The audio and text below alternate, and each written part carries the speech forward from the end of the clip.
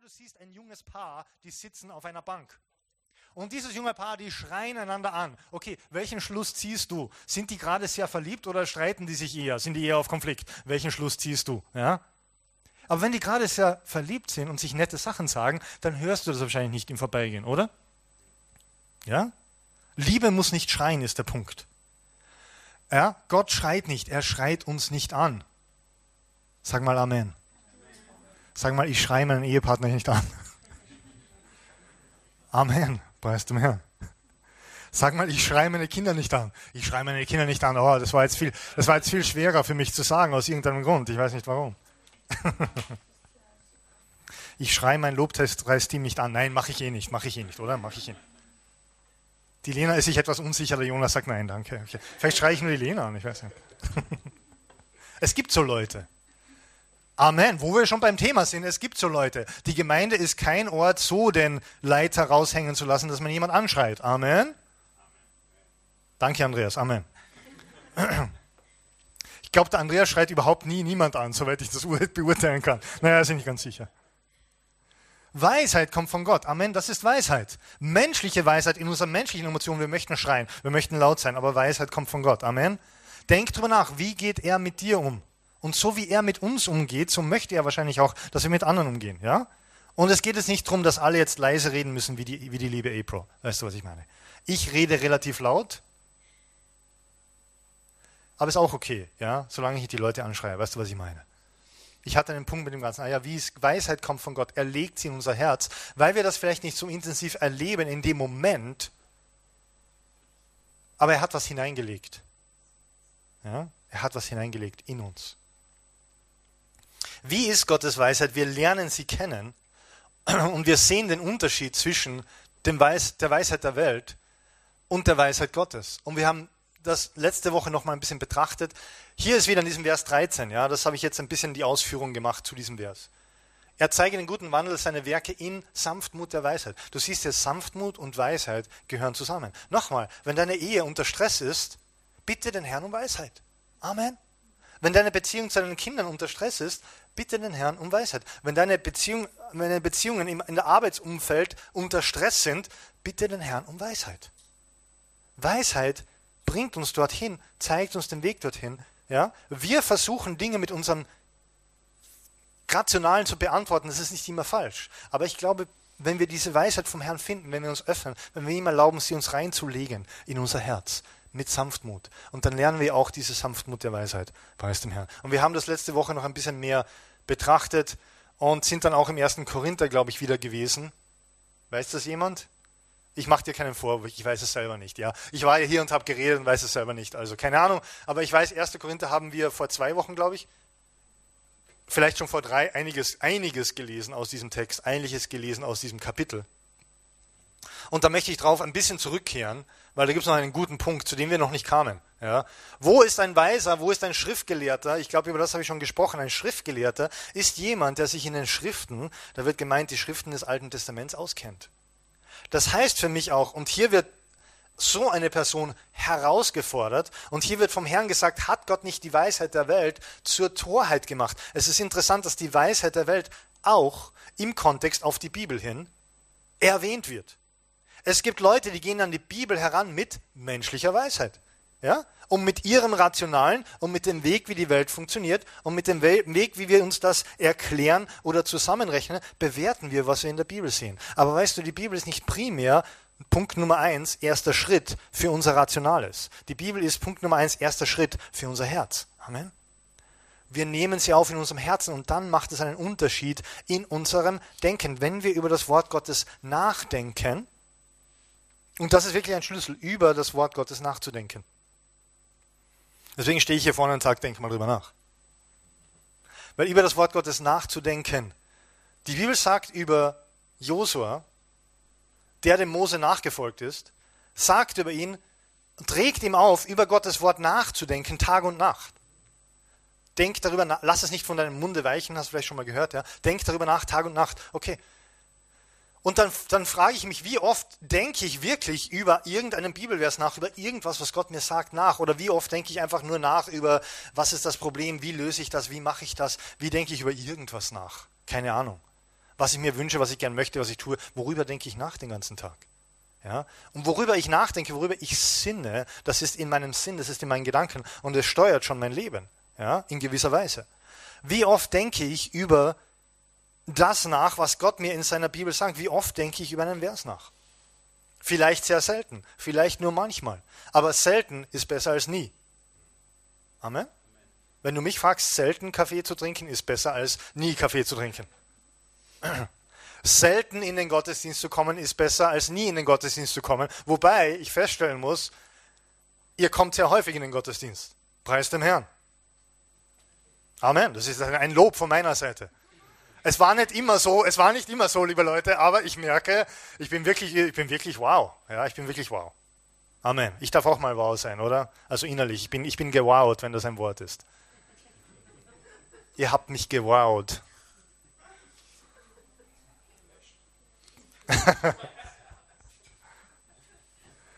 Ich bin jetzt abgedriftet mit meinem Gewalt. Was war mein Punkt? Ah ja, genau. Selten in den Gottesdienst ist wahrscheinlich besser, als nie in den Gottesdienst zu kommen. Nichtsdestotrotz häufig in den Gottesdienst zu kommen, so wie ihr das tut, ist am besten. Amen. Amen. Amen. Amen. Deswegen macht ihr es ja. Weil wir hören vom Herrn, wir haben diesen Kontakt mit ihm, wir haben diese Nähe mit ihm. Er verändert unser Herz, er verändert unser Leben. Und deswegen ist es wichtig. Deswegen an das Wort Gottes zu denken im Alltag, das kann ich für dich nicht machen. Das kannst du für mich nicht machen. Ja? Ich selber darf mich daran erinnern, ab und zu mal drüber nachzudenken, was er mir sagt. Ja? Und deswegen diese Herangehensweise. Wenn Leute mit der Weisheit der Welt an die Bibel herangehen, dann kommen sie auf Schlüsse, die ganz falsch ist. Und die sind. Und wir kommen dann sehr schnell hinein in eine Situation von Religion. Weißt du, was ich mit Religion meine? Ja, des Menschenweg zu Gott. Eine Last auferlegen. Dies alles musst du tun. Dies alles musst du tun. Und selbst wenn du dies alles tust, wer weiß, ob es sich ausgeht. Wir halten dich bitte unter Druck, ja, und unter Stress dein ganzes Leben lang, nur dass du ja nicht irgendwie auf andere Gedanken kommst, weil man weiß ja nie. Es muss sich dann ausgehen in der großen Rechnung am Ende. Jetzt sag nicht Amen. Weil die große Rechnung am Ende vor Gott geht sich nie und für niemand aus. Jetzt darfst du Amen sagen. Ja, die große Rechnung, was gut und böse war in unserem Leben, geht sich bei niemand aus. Deswegen haben wir Jesus. Amen. Deswegen haben wir ihn Jesus und deswegen leben wir im Blick auf ihn. So. Wo ist ein Weiser, wo ist ein Schriftgelehrter, was haben wir schon gehabt? Hat nicht Gott die Weisheit der Welt zur Torheit gemacht? Denn weil in der Weisheit Gottes die Welt durch die Weisheit, durch ihre Weisheit ist das, ja, Gott nicht erkannte, hat es Gott wohlgefallen, durch die Torheit der Predigt die Glaubenden zu retten.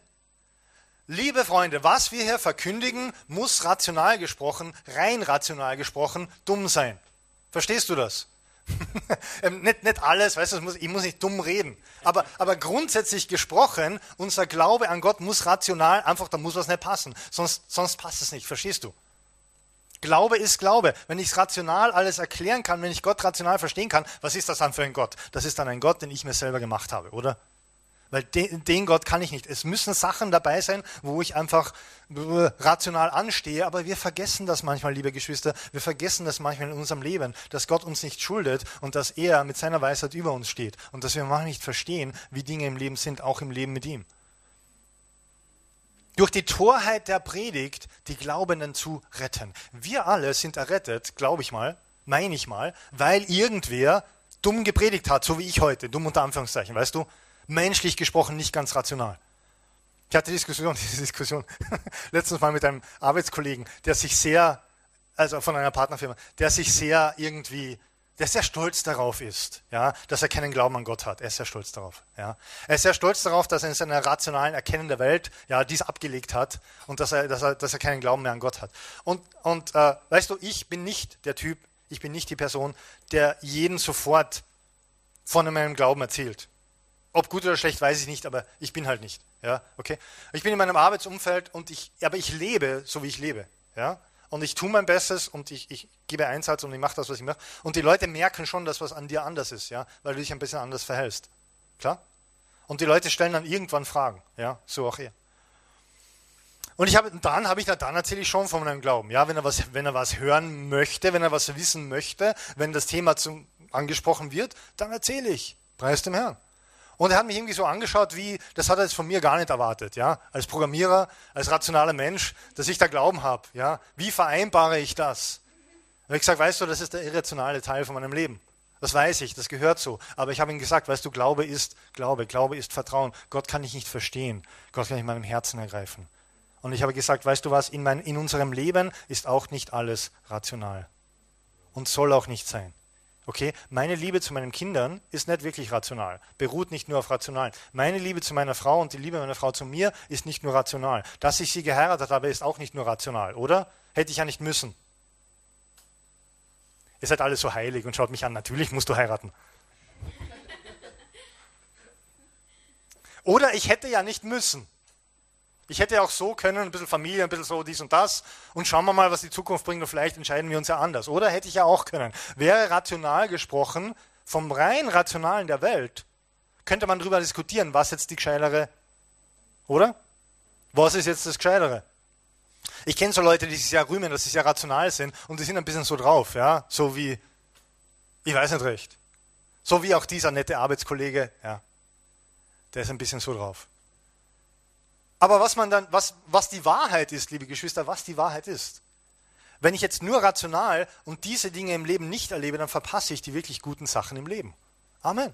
Meine Ehe ist eine wirklich gute Sache im Leben. Dass ich mit derselben Frau geblieben bin, jetzt 21, bald 22 Jahre, ist eine wirklich gute Sache im Leben. Und die hätte ich verpasst, hätte ich jetzt nur rational auf, naja, ich weiß nicht recht, schauen wir mal, was die Zukunft bringt, ich probiere ein bisschen und dann schauen wir weiter. Weil rational ist das besser. Es gibt ja Milliarden Leute auf der Welt, vielleicht treffe ich noch wen Besseren. Meine Frau wird irgendwann alt, vielleicht möchte ich wen Jüngeren. Ja, es gibt rationale Gründe, Anthony, bitte hört nicht auf diese Gründe. Alright? Mein Punkt in dem Ganzen ist, würde ich diesen rationalen Gründen nachrennen, würde ich das Wahre eigentlich verpassen. Ja? Ich würde das Wahre verpassen. Ich würde das, was Tiefe hat, das, was wahr ist, das, was echt ist, das, was wirklich ein Segen ist im Leben. Und ich sage dir eines. Die meisten Leute auf der Welt, könnten sie bei uns zu Hause zuschauen, würden sich die Beziehung wünschen, die ich habe. Im Ernst. Und meine Frau ist eine sehr liebe Frau, wie du weißt, ja, so. Aber die meisten Leute würden sich genau das wünschen. Und genau das, was sich die Leute eigentlich wünschen, verpassen sie, wenn sie nur auf rational, wenn sie nur auf menschlich, verstehst du? Und genauso ist es mit unserem Glauben. Das, was die Leute sich eigentlich wünschen im Leben, verpassen sie, wenn sie nur rational leben und nicht im Glauben auf den Herrn einsteigen, oder? Da sind wir uns alle einig. Sind wir uns da einig? Amen. Die Weisheit der Welt ist anders als die Weisheit Gottes. Gott hat sich entschieden, und das ist auch ein interessanter Punkt, Gott hat sich entschieden, durch die Torheit der Predigt die Glaubenden zu retten. Es braucht also so einen Kasperl wie mich. Amen. Sag mal Amen. Sag mal, es braucht einen Kasperl. Amen. Es braucht einen Kasperl wie mich, der die unter Anführungszeichen Torheit aus weltlicher Perspektive vom Wort Gottes predigt. Und predigen, liebe Freunde, heißt genau das, zu sagen, hey, wisst ihr was, liebe Leute, in der Bibel steht das, deswegen ist das so. Ja, Jesus, ja, er ist der Sohn Gottes, er wurde geboren, er hat gelebt ohne Sünde. Wie das jetzt gegangen ist, verstehe ich nicht ganz im Detail. Er ist gestorben für dich und mich. Und ist dann wieder auferstanden. Wie das genau funktioniert hat, verstehe ich nicht im Detail mit meinem Kopf, aber es ist einfach so. Und weil es so ist, und wenn ich sage, ich glaube, dass ich vertraue dir, dann bin ich errettet, das ist einfach so. Da gibt es kein Wenn und Aber und Analysieren und vielleicht gibt es noch einen anderen Weg, es ist einfach so. Verstehst du? Predigen, es ist einfach so. Und die Torheit der Predigt zu sagen, es ist einfach so, erlaubt uns einfach im Glauben darauf einzusteigen und den Herrn zu erleben. Und das zu erleben im Leben, was wirklich wahr ist. Hier kommt es Vers 22. Und weil denn Juden Zeichen fordern, sag mal fordern. Ich habe das und ich sage das deswegen, weil ich habe dieses Wort sehr oft irgendwie überlesen und verpasst. Weißt du, man liest manchmal so ein bisschen drüber, ja, und man checkt es nicht richtig, dass dieses Wort fordern hier drin ist. Ich hatte manchmal ein Problem mit diesem Thema Zeichen. Weil ich verstehe, dass unser Leben mit Gott auf Glauben aufgebaut ist. Verstehst du? Ja? Glauben, Vertrauen. Glauben heißt eben nicht wissen. Glauben heißt einfach zu sagen, okay, er sagt, also ist es so. Abraham, ja, unser Vorbild im Glauben. Sein Glaube zeichnete sich dadurch aus, dass er Gott vertraute, dass was er sagte, er auch tun würde. Ja? Ich glaube, es ist im Römer 4. Entweder das oder Hebräer 4. Wie dem auch sei. Du weißt, was ich meine. Ja? Abrahams Glauben, er glaubte, dass Gott das, was er sagen würde, was er gesagt hatte, auch tun würde. Und das wurde ihm zur Gerechtigkeit gerechnet, sagt das Wort Gottes. Er hatte einfach diesen Glauben, hat es im Glauben ergriffen. Weil ich das verstehe, tat ich mir ein bisschen schwer mit diesem Thema Zeichen. Was ist Zeichen? Zeichen ist etwas, was Gott wirkt, wie der Name auch sagt, das auf ihn hin zeigt. ja, das den Leuten zeigt, es gibt einen Gott. Bist du ein Zeichen? Bin ich ein Zeichen? Irgendwann fragen dich die Leute, das ist ein bisschen anders bei dir, was ist mit dir? Oder sie haben eine Frage oder sie reden plötzlich über Gott, sie haben Fragen. Weil dein Leben ein Zeichen ist. Aber der Herr wirkt Zeichen. Er möchte auch in unserer Zeit, in unserem Land, in unserer Kultur Zeichen setzen. Dass wir nicht nur reden, dass wir nicht nur theoretisieren, sondern dass wir Zeichen sehen. Ja? Zeichen für die Unglaubenden. Aber das wird hier, weil den Juden Zeichen fordern und Griechen Weisheit suchen, predigen wir Christus als gekreuzigt, den Juden ein Ärgernis und den Nationen eine Torheit. Wenn du das Ganze im Kontext liest, dann siehst du, dass dieses Zeichen fordern eigentlich etwas Negatives ist. Ich lese dir einen Vers vor oder ein paar Sätze vor, die Jesus gesagt hat. Die findest du in Matthäus 16. Als die Pharisäer und Sadduzäer herbeikamen. Was ist der Unterschied zwischen Pharisäer und Sadduzäer? Wer weiß es? Vielleicht schieben wir ein bisschen Bible Study hier ein. Da kannst du dann, weißt du, wenn du dann zusammensitzt mit deinen christlichen Freunden, kannst du dann aufzeigen mit deinem Wissen. Was ist der Unterschied zwischen Pharisäer und Sadduzäer? Der große Unterschied. Ja, richtig. Darius, bravo, 100 Punkte. Die Sadduzäer haben nicht an das Leben nach dem Tod geglaubt. Ja? Die haben nicht an die Auferstehung nach dem Tod geglaubt. In Englisch kann man sich das leichter merken. Die heißen Sadducees, das Wort sad drin, ja, für traurig. Und they were sad, die waren traurig, weil sie nicht an die Auferstehung geglaubt haben. Ja, so kann man sich das merken. Okay, also die Sadduzäer waren mit den Pharisäern im Clinch, weil das war der große, Streitpunkt. Ja. Abgesehen davon waren sie sich sehr ähnlich in ihrer Gesetzlichkeit, in ihrer Religion, in ihren Tausenden von Regeln, die sie allen den Leuten aufgebürdet haben, die sie so getan haben, als würden sie die selber erfüllen, aber innerlich in ihrem Herzen wussten sie, es ist nicht so. Liebe Leute, innerlich im Herzen weiß jeder Mensch, es ist nicht so. Jeder Mensch weiß, es ist nicht genug. Du kannst dir einreden, du bist gut genug für Gott, aber nicht wirklich, nicht in Wahrheit. Ja. Und die Leute, die vielleicht genug gemacht hätten, es ist ja nicht so, aber menschlich gesprochen, die wir auf das höchste Podest, ich denke mal kurz drüber nach, wer fällt mir ein? Wen könnten wir menschlich gesprochen auf ein hohes Podest stellen, der wirklich gute Sachen für viele Menschen selbst aufopfernd, Mutter Teresa, ja? Wenn du schon jemand suchst, menschlich auf ein Podest zu stellen, Mutter Teresa. Mutter Teresa hat immer gesagt, sie ist nicht gut genug für Gott, sondern sie dankt ihm für die Errettung. Ja? Sie verstand Errettung, sie verstand Jesus. Und aus diesem Verstehen, aus diesem Glauben, aus diesem Vertrauen und aus der Dankbarkeit heraus hat sie die Dinge gemacht. Und deswegen hat sie so lange durchgezogen. Amen? Deswegen hatte sie die Kraft. Sagt sie selber, lies mal nach. Oder hat sie selber gesagt, wie du weißt. Aber weil den Juden Zeichen fordern. So, ich lese dir von Matthäus 16. Hier kamen die Pharisäer und Sadduzäer. Bibelstunde ist vorbei. Okay? Wir machen jetzt normal weiter. Pharisäer und Sadduzäer kamen herbei, ihn zu versuchen. Siehst du das? Sie haben immer wieder versucht, Jesus irgendwie in seinen Worten zu verstricken. Und sie baten Jesus, er möge ihnen ein Zeichen aus dem Himmel zeigen. Er aber, das ist Jesus, antwortete und sagte zu ihnen, wenn es Abend geworden ist, so sagt ihr, heiteres Wetter, denn der Himmel ist feuerrot. Und frühmorgens, heute stürmisches Wetter, denn der Himmel ist feuerrot und trübe. Ich weiß nicht, ob das bei uns so ist, okay, aber in Israel anscheinend zu der Zeit. Wenn es abends schön rot war, das Licht, dann sagtest du, morgen kommt schönes Wetter. Ja? Wenn es in der Früh das Licht rot war und wenn es trübe draußen war, dann haben die Leute gesagt, heute kommt stürmisches Wetter. Wo meine Mutter wohnt, in Kärnten, da kommt das Wetter zumeist, weißt du, was ich meine, Wolken, Regen, ja, kommt zumeist vom Nordwesten. Und das sind lauter Berge von der Perspektive, wo meine Mama, die hat einen schönen großen Balkon, und da siehst du die ganzen Berge. Ja. Und von der Perspektive sind dort relativ hohe Berge. Das heißt, die Wolken schleichen sich an. Weißt du, was ich meine? Ich lebe ja die meisten von euch waren schon bei uns, ich lebe im 9. Stock und sehe ganz Wien, ja, und da siehst du die Wolken von Weitem kommen. Und dann sagst du dir, es wird regnen. Und dann bleiben die Wolken zumeist irgendwo über Wien stehen und bei uns um Norden regnet es gar nicht, weißt du. Ja. Aber wo meine Mutter lebt, da schleichen sich die Wolken sozusagen an und dann plötzlich kommen sie über den Berg. Ja, und von Sonnenschein, gerade im Frühsommer, bis auf Regen dauert nicht lange. Ja, weil du es nicht merkst, weil die Berge dazwischen stehen. Aber wenn du dort in die Richtung schaust, und meine Mutter macht das immer, die schaut beim Fenster raus, boah, da ist finster. Ja. Mit boah, da ist finster meint sie, es kommen ein Haufen Wolken über den Berg und es wird bald regnen. Ja. Also er sagt hier, wir sehen als Menschen die Zeichen der Zeit, wir können interpretieren, wenn wir was sehen, was als nächstes kommen wird. Und daher gebraucht das ihnen zum Vorwurf, sie müssten ja wissen, sie müssten ja sehen, das Aussehen des Himmels, sagt Jesus, wisst ihr zwar zu beurteilen, aber die Zeichen der Zeiten könnt ihr nicht beurteilen. In anderen Worten, ihr seht Wolken und wisst, dass dann der Regen kommt, aber ihr seht Jesus und checkt nicht, dass jetzt das Reich Gottes kommt. Ja, das meint er damit. Und dass Gott ihnen ganz neu begegnen möchte, das checken sie nicht. Und hier kommt ein böses und ehebrecherisches Geschlecht, verlangt oder fordert nach einem Zeichen, und kein Zeichen wird ihm gegeben werden, als nur das Zeichen Jonas. Und er verließ sie und ging weg. Jonas ist ein Zeichen, die Geschichte von ihm. Ja? Jona.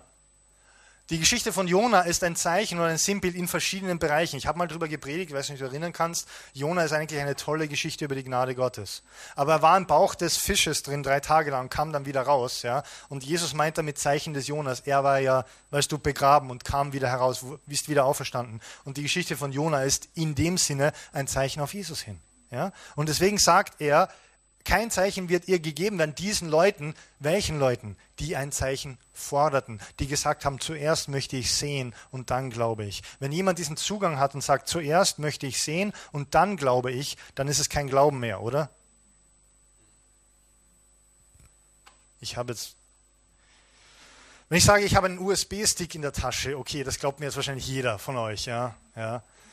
Aber wenn jetzt die Lena sagen würde, na, den muss ich schon zuerst sehen, sonst glaube ich dir das nicht. Ja, sag mal. Genau. Und jetzt zeige ich ihn her. Schau, Lena, da ist der USB-Stick. Okay, nun, hat sie jetzt im Glauben gelebt? Nein, jetzt ist zu spät, oder? Jetzt hat sie gesehen. Einverstanden? Jetzt braucht sie nicht mehr Glauben oder Vertrauen haben, dass der Pastor Steve einen USB-Stick eingesteckt hat, weil sie hat ihn ja gesehen. Einverstanden? Sie hat ein Zeichen gefordert. Sie hat gesagt, Entschuldigung, Lena. Sie hat gesagt, das stelle ich sie irgendwie als böse her. Ja? Nicht wirklich. Sie hat gesagt, zuerst muss ich sehen, dann glaube ich, sie hat gefordert, oder? Ja? Das heißt nicht, dass ich jetzt jemand, der unbedarft ist, dem Jonas, ihrem Bruder, ja, einfach aus meiner Freimütigkeit aus den USB-Stick zeige und der Jonas schaut ihn an und sagt, das ist ein USB-Stick. Ja? Kann ich machen, oder? Ja? Gott zeigt manchmal seinen USB-Stick her. Weißt du, was ich meine? Gott möchte Zeichen schenken für jemanden, der das braucht. Es gibt Leute, die in ihren rationalen, ihren Gedanken so verhornigelt, so verfahren sind, dass es ihnen wirklich schwerfällt. Sie möchten vielleicht sogar. Ich habe schon Leute gesagt, ich kann es einfach nicht. Ich habe schon Leute, die haben das gesagt, ich kann es einfach nicht, es fällt mir so schwer. Ich möchte einen Schritt im Glauben tun, aber irgendwie kann ich das nicht. Ja? Sie sind so in ihren Gedanken gefangen, dass sie irgendwie gar nicht diesen Schritt machen. Es hält sie so zurück, weißt du. Und Leuten, die so zurückgehalten sind, denen möchte der Herr manchmal, weißt du, den Staudamm ein bisschen zerbrechen, indem er ein Zeichen schickt. Und das tut er in seiner Gnade. Und dafür dürfen wir ihn auch glauben und vertrauen. Amen. Dass er das mehr und mehr tut, dass er Zeichen auch durch dein Leben.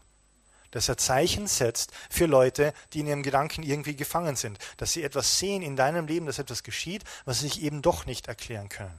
Und wo doch vielleicht eher Herz erweicht wird, muss ich sagen, vielleicht hat das doch was an sich, dieser Glaube und dieses Leben. Aber diese Leute fordern Zeichen. Ja, Zeichen zu fordern, zu sagen, erst muss ich sehen, dann glaube ich, das funktioniert per Definition nicht. Weil wenn du gesehen hast, ist es zu spät. Dann kannst du nicht mehr glauben, dann hast du gesehen. Weißt du, was ich meine? Ja? Okay, das ist der Unterschied. Das heißt, ein Zeichen zu fordern ist die eine Sache. Weil den Juden Zeichen fordern und Griechen Weisheit suchen. Die Griechen haben Weisheit gesucht. Ich habe mich ein bisschen schlau gemacht, aber einiges von griechischer Mythologie, das du vielleicht kennst, stammt sogar aus dieser Zeit hier. Ja? Man sagt, dass die gewisse Schriften kennt man aus den Jahren 100 bis 200 nach Christus, wo die erstmals erschienen sind, wo man weiß, da hat es die gegeben. Zum Beispiel, ich habe jetzt ein Beispiel herausgesucht, die Sage vom Ikarus. Ja? Oder den Mythos von Ikarus. Kennst du Ikarus? Wenn auf einem Flugzeug Ikarus draufsteht, steig nicht ein, ist mein Tipp an dich, okay? Und dieser Ikarus in der griechischen Sage, in der griechischen Mythologie, Der war gefangen im Labyrinth des Minotaurus. Der Minotaurus, ja, das ist ein griechisches Wesen, hat einen menschlichen Körper und den Kopf von einem Rindvieh. Wobei ich sagen würde, andersrum wäre vielleicht besser, weißt du, Rindviecher sind ja nicht dafür bekannt, dass sie so überschlau sind, oder? Ja, eher für ihre körperliche Kraft. Also wäre vielleicht der Körper vom Rindvieh mit dem Kopf vom Menschen besser, aber wie dem auch sei. Die Griechen haben entschieden, ja, es gibt halt einen Menschen mit einem, ja. Und das war so halt ein Monster und jemand hat das dann in einem Labyrinth eingesperrt, ja, dieses Halbviech. Ja. Und der Papa vom Ikarus hat jemand auf die tolle Idee gebracht, einen Faden zu verwenden, dass man aus dem Labyrinth wieder rein und raus findet, und der hat dann diesen Minotaurus umgebracht. So, jetzt war der König böse. Ja. Und aus Strafe hat er dann den Ikarus und seinen Papa eingesperrt in diesem Labyrinth. Das ist so die Vorgeschichte. So, jetzt versuchen die aus dem Labyrinth rauszukommen. Der Papa vom Ikarus bastelt aus Gehölz und aus Wachs und aus Federn Flügel. Wo er diese ganzen Sachen her hatte, mitten im Labyrinth, sei mal dahingestellt, ich weiß es nicht, ja, es entzieht sich meiner Logik, aber irgendwie hat er da Flügel gebastelt, vielleicht hat er sie auch außen gebastelt, hat sie ihm reingeworfen, ich weiß es nicht. Aber der Ikarus hatte dann Flügel, ja, aus Holz und Wachs und Federn. Und sein Vater sagt zu ihm, und das ist der Punkt dieser Ikarus-Sage, flieg nicht zu tief und flieg nicht zu hoch, hast du das schon mal gehört? Ja? Flieg nicht zu tief, weil wenn du zu tief über dem Wasser fliegst, dann ist die Luftfeuchtigkeit zu hoch und womöglich lösen sich die Flügel auf. Und das zweite war, flieg nicht zu hoch, weil dann bist du zu nah an der Sonne. Und dann schmilzt die Sonne deine Flügel weg. Ja? Und du kennst vielleicht die Geschichte, Ikarus ist da raus aus dem Labyrinth mit seinen Flügeln und ist weggeflogen vom Einflussbereich diesen König, der ihn da eingesperrt hat. Und dann wurde er übermütig. Er wurde übermütig, natürlich, menschliche Weisheit. Ja? Du darfst nie zu viel. Und er wurde übermutig und er flog zu hoch. Das ist jetzt nur ein Mythos, okay? Ich erzähle das mit solchem Pathos, dass dann womöglich einige von euch das noch glauben werden, okay? Ich erkläre nur die Weisheit der Menschen im Unterschied zur Weisheit zu Gott, okay? Ikarus flog zu hoch, er war zu übermütig und er kam zu nah zur Sonne, wie sein Vater ihm gesagt hat. Die menschliche Weisheit sagt, habe ich dir doch gesagt, kannst du dich erinnern? Ja? Und er flog zu nah an der Sonne und das Wachs begann zu schmelzen und er stürzte ab.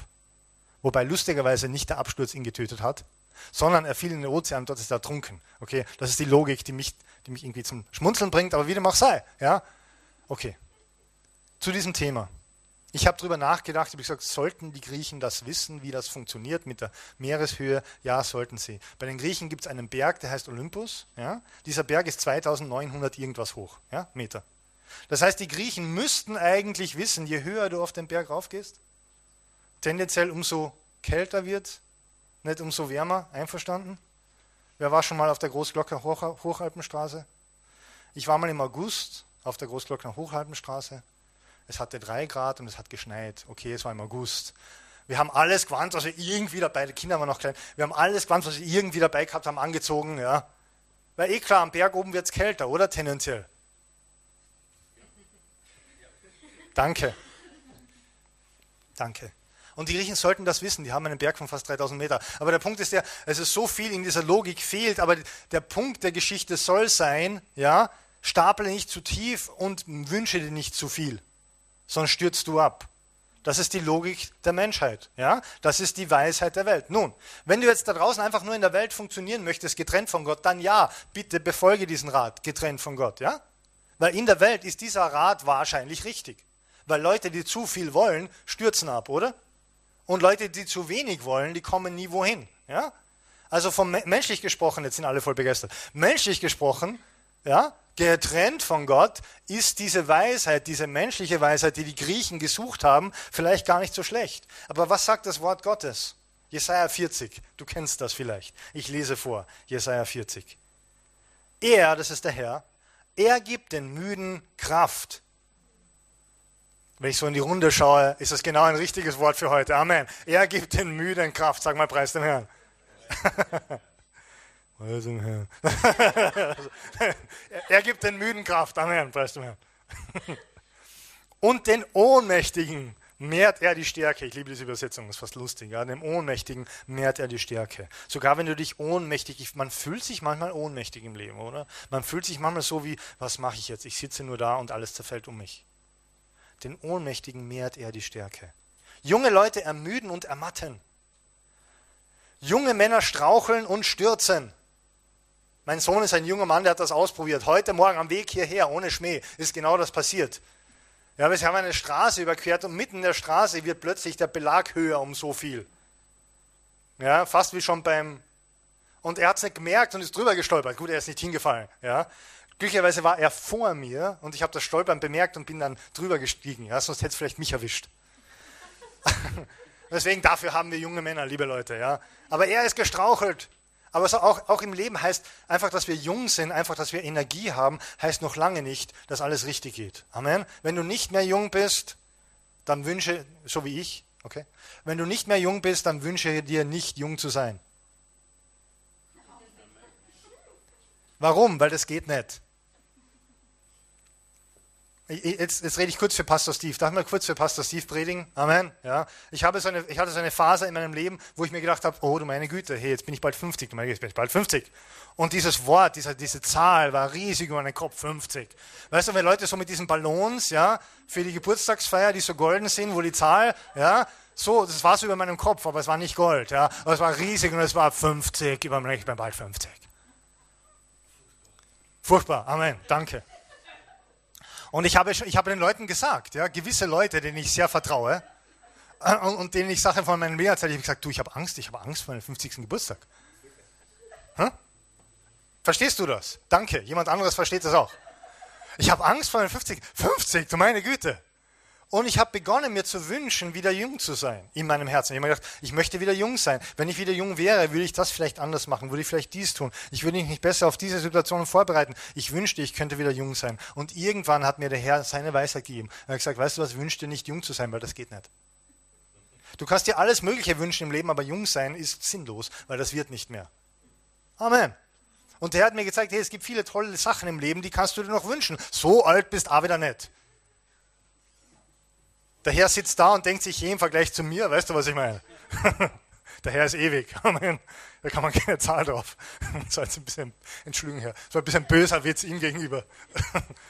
Pastor Steve macht Witze über das Alter Gottes. Wird trotzdem nicht vom Blitz getroffen. Aber weißt du, Gott ist ein bisschen so, ist doch nicht so schlimm. Okay, das war jetzt der kleine Ausflug in der Predigt für Pastor Steve. Amen. Und vielleicht noch für jemand anderen. Aber sogar junge Leute strauchen, das heißt, Jugend ist auch nicht der Schlüssel für alles. Und auch wenn man schon ein bisschen fortschreitet im Alter, der Herr segnet einen trotzdem. Amen. Und man kann sich noch Sachen wünschen und man kann Sachen erleben mit dem Herrn und im Natürlichen und neue Türen, die der Herr öffnet und Möglichkeiten und preis dem Herrn. Das Leben kann immer besser werden.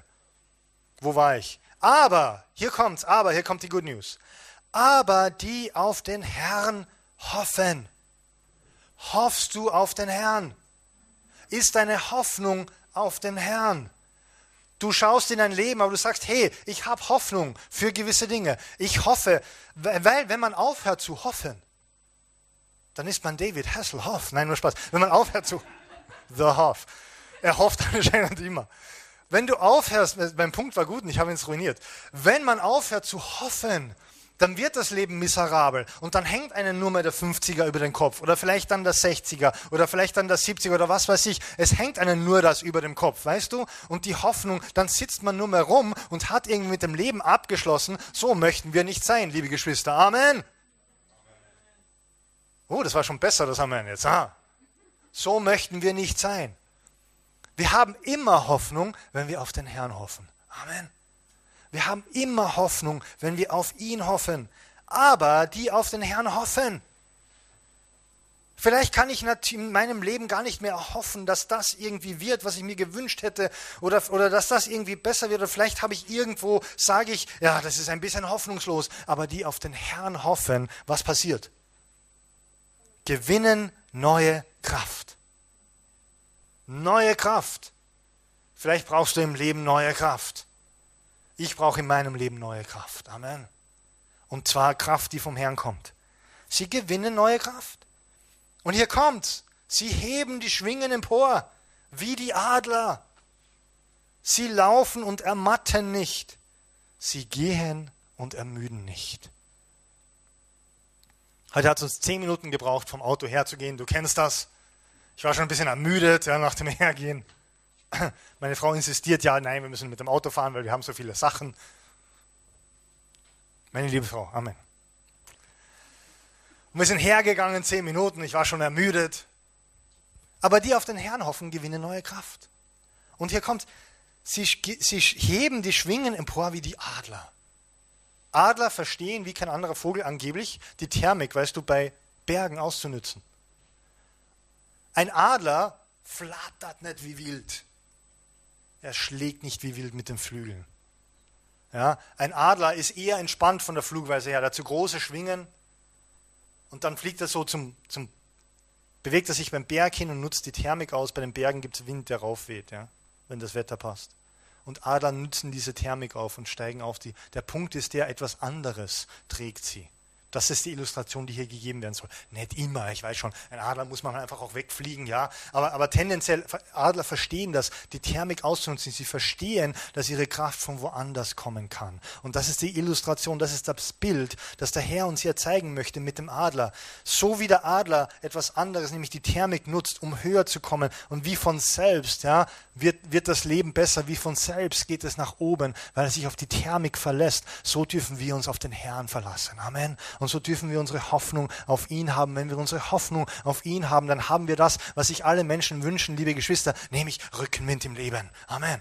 Und der hebt uns empor, der hebt uns über die Widerstände, der hebt uns über die Schwierigkeiten, der hebt uns über den 50er. Und ich werde eines Tages 51 sein und immer noch das Leben genießen. Amen. Preis dem Herrn, weil der Herr mich dorthin gehoben hat. Aber siehst du den Unterschied? In der menschlichen Weisheit, flieg ja nicht zu hoch, weil sonst schmilzt die Sonne deine Flügel.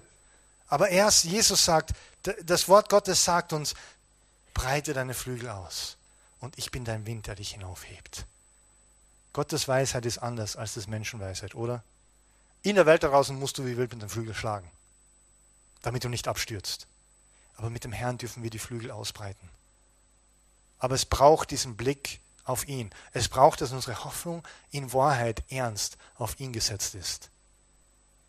Und der Adler, wenn er wegfliegt, muss ein bisschen flattern. Und dann muss er an den richtigen Ort hinkommen. Und dann sucht er die Thermik. Und manchmal wir als Christen, wir suchen die Thermik. Wir haben Phasen, wo wir ein bisschen flattern. Wir haben Phasen, wo es vielleicht ein bisschen länger dauert. Aber setze deine Hoffnung auf den Herrn. Denn wenn du das tust, wird seine Thermik dich ergreifen und sie wird dich nach oben bringen. Amen. Schließen wir die Augen, weil besser wird es nicht mehr. Amen. Preis dem Herrn. Vor 2 Wochen habe ich die Predigt ruiniert am Ende und heute hat uns der Herr geholfen. Amen. Dass wirklich einen guten Abschluss hatte. Preis dem Herrn. Himmlischer Vater, danke für dein Wirken in unserem Leben. Danke, dass wir auf dich schauen dürfen. Unsere Hoffnung ist auf dich, Herr. Hilf uns, deine Weisheit zu erkennen, sie anzuwenden, sie zu erfahren. Dass wir deinen Rückenwind spüren, dass wir auf deiner Thermik aufsteigen, Herr. Hilf uns zu verstehen, dass wenn unsere Hoffnung auf dich ist, dass es nie verlorene Hoffnung ist. Und dass es keine Situation im Leben gibt, die hoffnungslos ist, weil du bist unsere Hoffnung, o Herr. Hilf uns aber, deine Wege zu finden und auf dich zu schauen und im Blick auf dich durch das Leben zu gehen, damit wir diese Dinge auch erleben, damit diese Dinge sich nicht verzögern, weil wir immer wieder versuchen, unsere eigenen Sachen zu tun, sondern hilf uns einfach, diesen Schritt immer wieder ganz neu zu dir zu finden, Herr. Dich zu preisen, dich zu loben in unserem Herzen, in unserem Alltag, über dein Wort nachzudenken. Vielleicht gerade das, was wir heute gehört haben, dass wir unsere Flügel ausbreiten werden und gleiten werden wie die Adler. Erinnere uns daran, in dieser Woche, Herr, über dein Wort nachzudenken, nachzusinnen, dass unsere Gedanken erneuert werden und dass wir so leben, wie du dir das vorstellst und dass wir deine Weisheit und dein Wirken mehr und mehr erleben. Ich danke dir dafür in deinem Namen. Amen. Preis dem Herrn. Amen. Ich bin gesegnet, du vielleicht auch. Habe eine schöne Woche. Gottes Segen. Breite deine Flügel aus. Amen. Und gleite mit ihm. Wir haben euch lieb.